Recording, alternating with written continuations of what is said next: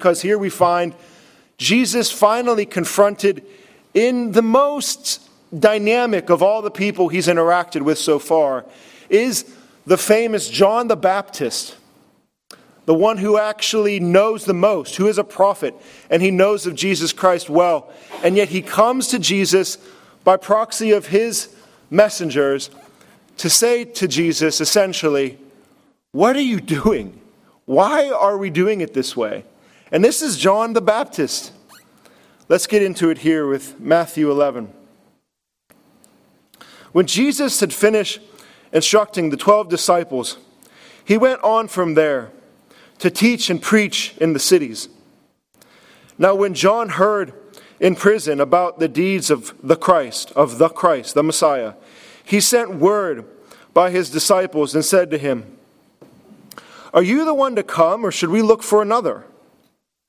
And Jesus answered them, "Go and tell John what you hear and see. The blind receive their sight, and the lame walk, and the lepers are cleansed, and the deaf hear, and the dead are raised up, and the poor have the good news preached to them. And blessed is the one who is not offended because of me." And as they went away, Jesus began to speak to the crowds concerning John. "What did you go out into the wilderness to see? A reed shaken by the wind?" In other words, a weak man that's just really emotional and drawing a crowd of no consequence. "What then did you go out to see? A man dressed in soft clothing? Behold, those who wear soft clothing are in kings' houses. What then did you go out to see? A prophet?" And Jesus responds and says, "Yes, I tell you, and he is more than a prophet. This is him who it is written, 'Behold, I send my messenger before your face, who will prepare the way before you.'" The very last prophecy of Scripture is Malachi, and that is Malachi 3:1, before God stopped talking to Israel, and that was his promise, his prophecy. "I will send a messenger before I come to you." And Jesus is saying, John is that man. "Truly I say to you, among those born of women, there has arisen no one greater than John the Baptist. Yet the one who is least in the kingdom of heaven is greater than he. For the days of John the Baptist until now, the kingdom of heaven has suffered violence, and the violent take it by force. For all the prophets of the law prophesied until John. And if you are willing to accept it, he is the Elijah who is to come. He who has ears to hear, let him hear." And so Jesus knows he's speaking to these men who are very sensitive to the idea of a messianic movement. And at the very end, he closes by saying, now John the Baptist is Elijah. Because actually, in Malachi 4, the next chapter after which Jesus quoted, when he said, "Behold, I send my messenger before you," in chapter 3 of Malachi, chapter 4 says that this man will be like Elijah. And so Jesus ties it all together and says, yes, if you were reading the story, if you were watching every episode, if you, when you talk to somebody who's binge watching a season of something on Netflix or whatnot, and then you approach them and you haven't been keeping up with it, and they say, well, yeah, that season happened here, and this season happened there, and now this is what's happening. And if you're 2 or 3 seasons behind, you're not tracking with this at all. Now, it is hard for us sometimes because very rarely is the Old Testament expounded in detail, or children growing up singing the Psalms, or actually understanding the Old Testament. But these Jewish men knew their Old Testament, and they were in the most recent season of the episode, and they knew where Malachi left off. They knew where the cliffhanger was before a new season should start. And Jesus is picking up on that theme, and he's saying, you who know, he is Elijah. That's all he had to say. They know what they mean by that. And he say, this is the one. John was the one to come before the one. And the irony of all this is that John is the one who's doubting.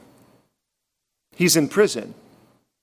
And he sends his disciples, his messengers to Jesus to say, who are you? What are you doing? And why am I in prison? Are you the Messiah? Or should we wait for another?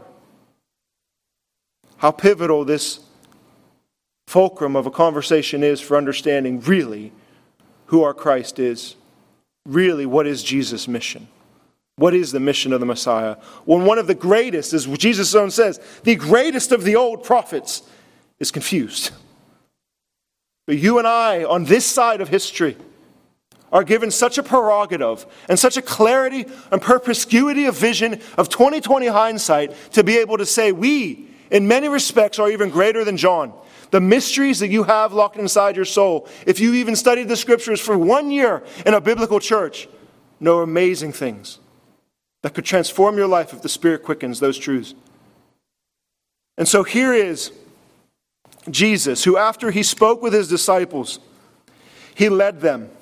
He led them. I love how this starts because it's saying that Jesus is the man who leads not by distance. Our Lord does not leave us alone. When Jesus had finished instructing the 12 disciples, he went on to teach and to preach in their cities. How amazing it is to see a leader, a king, a commander that you can follow like this. For he goes to his disciples and says, I want you to go into the hard places. I want you to go out there and preach to every city and wipe the dust on your feet as you go. And I want you to understand the sword will follow you. It will cause division, and many of you will be persecuted, and you are to flee to the next town and run. How easy it is for many in positions of leadership or authority to sit back in an armchair and execute and delegate and direct. But right after Jesus has done that, he goes to put himself exactly in the position that he has called his disciples to go in. That Jesus himself continues to go and preach and teach in the cities as he descends down south to Jerusalem. Jesus does not lead by a distance, and he is leading you and I even here now. At the very end of his ministry in John 14, these things I spoke to you, he says to his disciples, while I was still with you, but I will not leave you as orphans. I will send a helper, the Holy Spirit, whom the Father will send in my name, and he will teach you everything. That is why you and I, in many respects, can be greater than John. For John was a prophet, the greatest of all the prophets by Jesus' estimation. And he was given the Holy Spirit and prophesied with power, and many came to him, and he was a remarkable man. Yet after the resurrection of our Lord, the truly anointed of the Spirit, the Messiah himself, we are given the Spirit from the source without measure. And he did not leave us alone. In many ways that appear normal by consequence of everyday life, through even the regular preaching of the Word of God, such as now, more truth and mysterious depth of wisdom and glories of God are brought now to us that John could have never fathomed. And even now, in his present position, he is doubting and confused. And so our prerogative in this morning is that lest we not be confused, let's learn. As we can prove again that us in the kingdom now, the resurrected Messiah who has ascended to the highest of heights above all heaven and earth, that we will know truly, even better than John, what his mission was. For we have been given the same Spirit. It rolls down to us as a cascade. Remember earlier where Jesus said, just before this, the very previous verse, he said that there is the one who receives me, receives him who sent me. The one who receives the disciple that I send, receives that apostle, also receives Jesus. And whoever receives a prophet, receives the reward of that prophet. That we have been given this cascading work of the Holy Spirit that has descended from God the Father to the Son. And the Son in the resurrection sends out the Spirit. And it's all much greater than John could ever even have had. It's like when you go, if you read the end of Ezekiel, it's remarkable. Because when you go to the Grand Canyon and you see that great chasm and you think to yourself, what could ever fill this? Whatever little stream could have caused such a tremendous hole. And then you might go to the other side of the country, and if you've ever seen Niagara Falls, the weight of it, if you can go back to that, if you've seen it on TV, more preferably if you've been there, you hear, you feel the weight of the water. When it rolls down over that cliff, it is extremely loud. You can't talk clearly to the person to your right or left. It is a deluge of water. And that comes from very small springs and melted snow at the top of the heights of many mountains. And that image is exactly what Jesus is saying. At the end of Ezekiel, we're told that the stream flows very softly. It comes from one source, one Messiah who has the Holy Spirit. And it rolls from him down to his 12 and his 70 and beyond. And we in this age, if we position our souls appropriately, stand under this avalanche of blessing that comes from the Holy Spirit. We are under that waterfall. And it is only going to increase as far as Ezekiel is concerned. And here it is. Jesus is questioned. John is the prophet. He is in jail. It says in Matthew 4 that when Jesus heard that John had been arrested, he withdrew and went up to Galilee. And John, who was preaching boldly and gathering large crowds and baptizing them in repentance for the king to come, was put in prison. And the deeds of Jesus are brought on the table. The question about him is plainly stated. As we walked through all the things that Jesus did, all the things through this sermon series in which he is described as healing the blind, opening the ears of the deaf, bringing those who have leprosy to full health, and even raising the dead. In prison, John hears of these deeds. He is not present to see these things. He is locked away and only hearing of these rumors of what the Christ has been doing. And so he sends words to them. Are you the Messiah? Now what's amazing is everyone else is fascinated by Jesus. He's giving them good health. He's multiplying food. He's giving them food, health, wealth, the prosperity gospel through and through, if it were taken just at that. But John is a wise man, and he knows the scriptures. He isn't taken in by the games or the treats. He wants to know the reality. Even if Jesus raised a man, even if Jesus opened blind eyes, John still has more questions. Are you really the Messiah? Or are you a miracle worker or some magician? Are you the one? John is a real prophet. Are you the one that I know of from Isaiah and Ezekiel and Daniel? And Jesus responds with this question, nothing more than saying, go and tell John, whatever have you heard and seen? The blind receive sight, the lame walk, lepers are cleansed, the deaf hear, the dead are raised, and the poor have the good news preached to them. Jesus intentionally laid out a list, a resume, at which it would have struck every nerve in John's mind from Isaiah 29. In that day, the deaf, Isaiah 29:17, the deaf shall hear the words of the book, and on their gloom and darkness the eyes of the blind shall see. Isaiah 26, your dead shall live, bodies shall rise. They will dwell in the dust, but they will awake and sing for joy. Isaiah 26, description of those who are dead in the dust coming to life. And Jesus is pointing these out. He's saying, John, you know the prophecies of the Messiah. You know what he should be doing. Go tell John what you see and hear, as he can't witness it in prison. And Isaiah 61, the Spirit of the Lord is upon me. The Messiah is speaking prophetically in the first person in Isaiah 61. The one who has the Spirit resting upon him, the Messiah. The Lord anointed me to bring good news to the poor, to bind up the brokenhearted, to bring liberty to the captives. And the very last verse there says, to open prisons for those who are bound.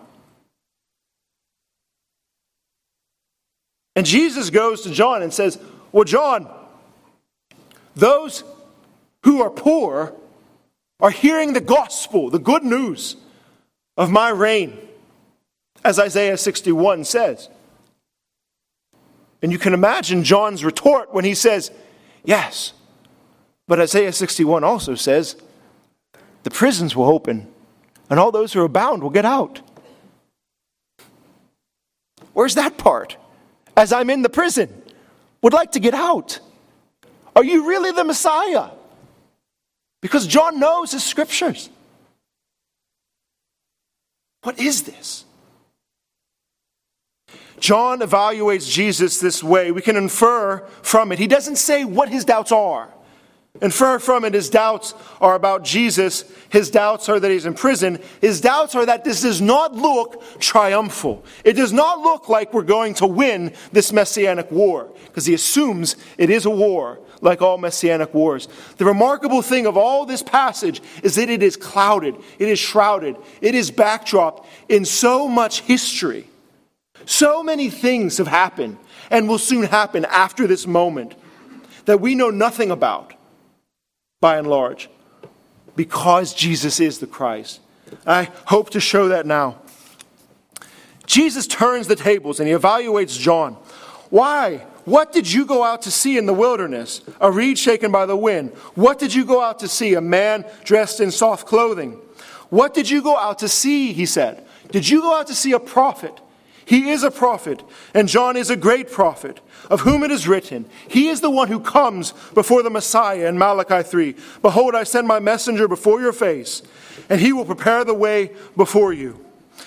The problem with this is, again, when you go back to Malachi 3, we're told that the Messiah would come, the messenger of the covenant would come after John, and he would be a refiner's fire. He would be a fuller's soap. He would bring swift judgment to falsely all those who are oppressed. He would free the poor, and he would also judge all those who are adulterers.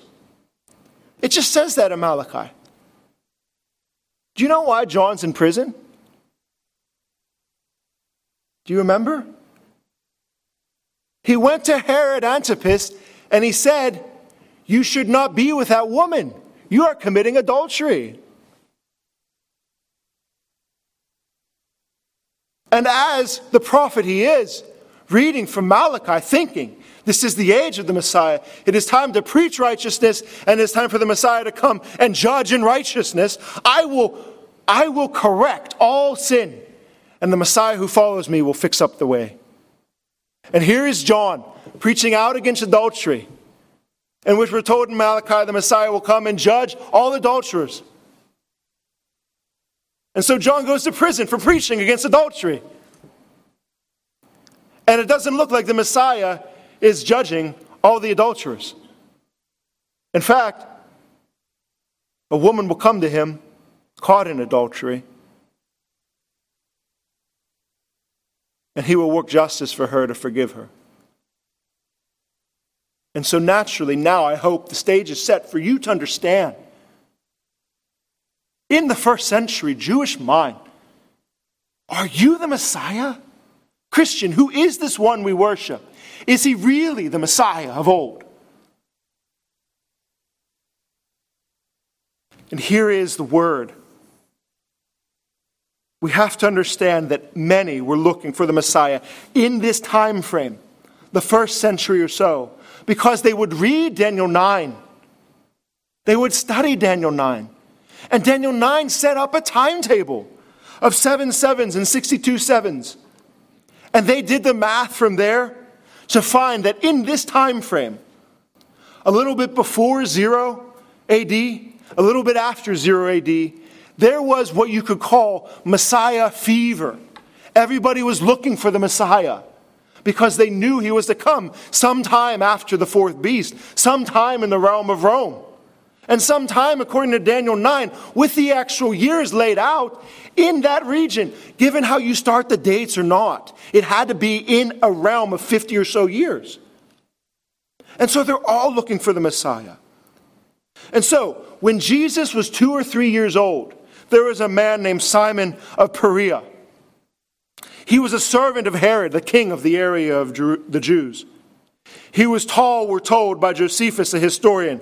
He was attractive. He was strong. He had ability. He was smart. As a servant, he was given tremendous responsibility over the kingdom. Sounds very much like Joseph in Genesis. And so what he did is he rallied a bunch of men together. He burnt down a royal palace in Jericho, and he started fighting. And a Roman commander, Gradius, cut his head off. That was a false Messiah.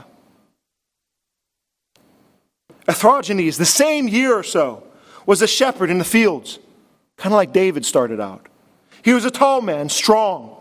He had many brothers who were tall and strong, we're told. They were warriors. They gathered a bunch of people together.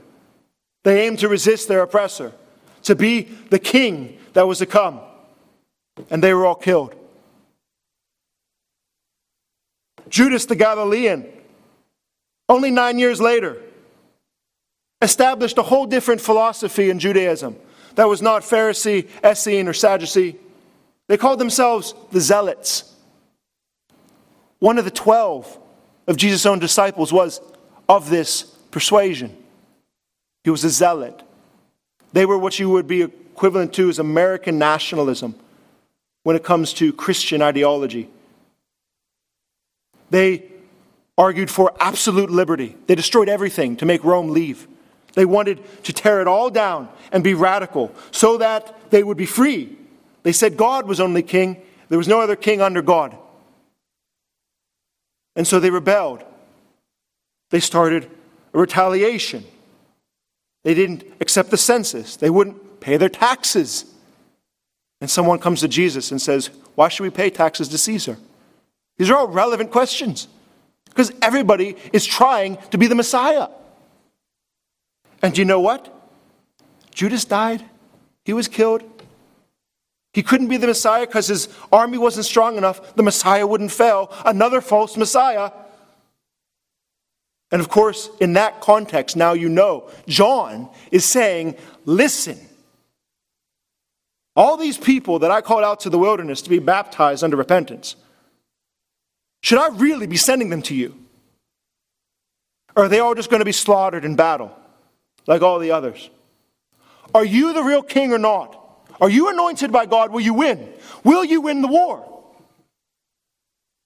Because I really just don't care if you're healing a few blind people.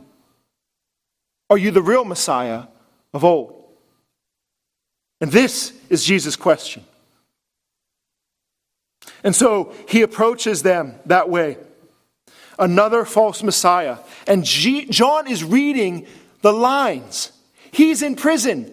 Every other one of these messiahs was captured, was ceremonially destroyed, or had their head chopped off as an enemy of the state. And you know what? That's the exact same thing that happened to John. He knows he's in prison. He knows he's going to die. And unless Jesus, our Messiah, the one he really thinks is the Messiah, picks up a sword and starts bashing people's heads, John's toast.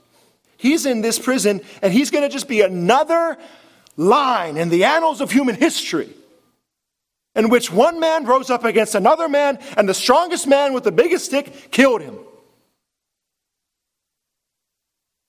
And John in prison, you can imagine feeling duped, feeling to be a fool, that he was taken again yet by another false messianic movement. And now we must flip, even if you have your Bibles. I actually don't do this much, but we should flip to Acts 5. You should flip to Acts 5 if you have your Bibles. It's the counsel of an old man, Gamaliel. And this is the test. This is what I want you to have. Who is our Messiah and what is his mission? 5:33. And when they heard this, they were enraged and wanted to kill them. They wanted to kill the apostles for preaching of Jesus, after they told him no longer preach of Christ. And they flogged him and let them go. And they went out and began preaching. Jesus, again, saying he really was the Messiah. But we killed this one. Why are you doing this? What is, you can imagine the established elites, the Pharisees and Sadducees, always trying to keep themselves in between a rock and a hard place, in between this messianic fever and Rome breathing down their neck. And they just want everyone to stop pretending to be the Messiah. Just stop it, because it's making my job really hard. You can imagine Gamaliel, right? Like, we just killed that one already. We killed him for the Romans, just so the Romans wouldn't kill us. And he's dead now, and they're still preaching about this one. Let that sink in. Let the reality is that most likely all those previous messiahs I just spoke to you, you've never heard their names before. The Gamaliel test is this. And when they heard this, they were enraged and wanted to kill them. But a Pharisee in the council named Gamaliel, a teacher of the law held in honor by all the people, stood up and gave orders to put men outside for a little while. He went to executive session. And he said to them, "Men of Israel, take care that you are about to do what you're about to do with these men. For before these days, Theudas rose up, claiming to be somebody. A number of men, about 400, joined him, and he was killed, and all his followers were dispersed and came to nothing." Remember the prophecy in Zechariah, if you strike the shepherd, the sheep will flee. If there is no shepherd uniting the sheep, they will run away and dissipate. And after him, Judas of Galilee rose up in the days of the census and drew away some of the people after him. He too perished, and all who followed him were scattered. That was the zealot who didn't like to pay his taxes. So in the present day, I tell you, keep away from these men and let them alone.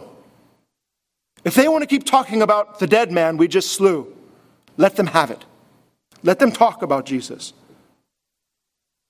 And if this plan or this undertaking is of men, it will fail, as history regularly has proven with every messianic movement. But if it is of God, it will not fail. You will not be able to overthrow them. How prophetic is that? You might even be found in the place of opposing God himself. This is the messianic movement. The shepherd was struck, but he did not stay dead. For the sheep have not scattered. His spirit has went throughout all the world and has united us in him. And he is the most famous name of all names. He has received a name far above every other name, as Daniel said he would. He was the one in Daniel 7 who approached the Ancient of Days, and he was given a name above every other name. It is not Simon Bar Kokhba.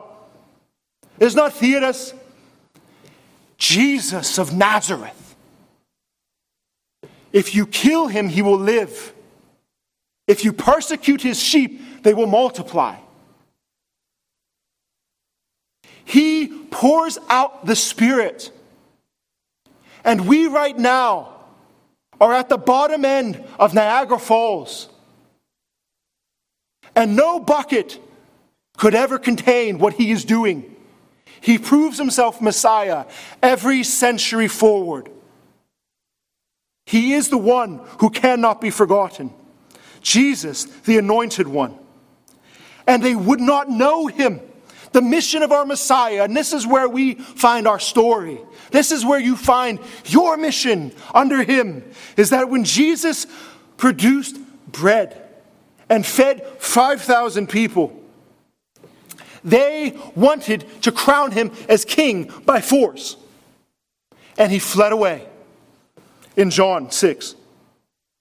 When they picked up swords and wanted to defend and cut off his ear, Jesus put the sword away and mended the ear. The Messiah is told he will destroy all his enemies. He will bring fire, as Malachi said. And so naturally his disciples say, when the Samaritans reject Jesus' own preaching, should we call fire down from heaven? And he said this, "You do not know what spirit you are of. For the Messiah, who has been given the Holy Spirit, fills his people with the Holy Spirit, and led by the Spirit, we will win." The Messianic movement is underway, perhaps still yet beginning. And to be under the Holy Spirit is to not hurt, to not harm, to love. Not just to be the Lord with the sword, but he is what we confess as Lord and Savior. He is the one who loves. It is so easy to preach angry. It is so easy to preach about the things and the wrath of God. It is so hard to love other people. It is so hard to love when you understand the scriptures and see the love of God. Then that is truly fearful. That when John comes to him to ask for his resume, he would say nothing except all the eyes and the ears and the leprosy and the dead raised. He only speaks of his salvation. His salvation is what he wants. That is the age we live. We live in the age of salvation. God's judgment will come and his time and his way. But we live in the age of life. You have been given a mission. And you have been given the Spirit of God.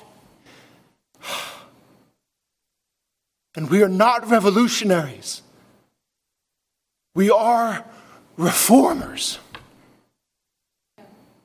We reform. We do not revolt. We love with our own blood, as he has for us. The American Revolution, many died. The Bar Kokhba rebellion shortly after Jesus' ascension, many died. The French Revolution, they invented the guillotine to chop people's heads off. What they did to John. The Bolshevik Revolution, they just killed everybody. We are not revolutionaries. The mission of our Messiah is to open blind eyes.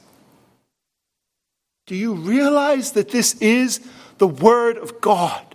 This is the gospel of life, where every revolution, as Gamaliel has said, engineered by men and the spirit of men and the wisdom of men, ended in death and destruction.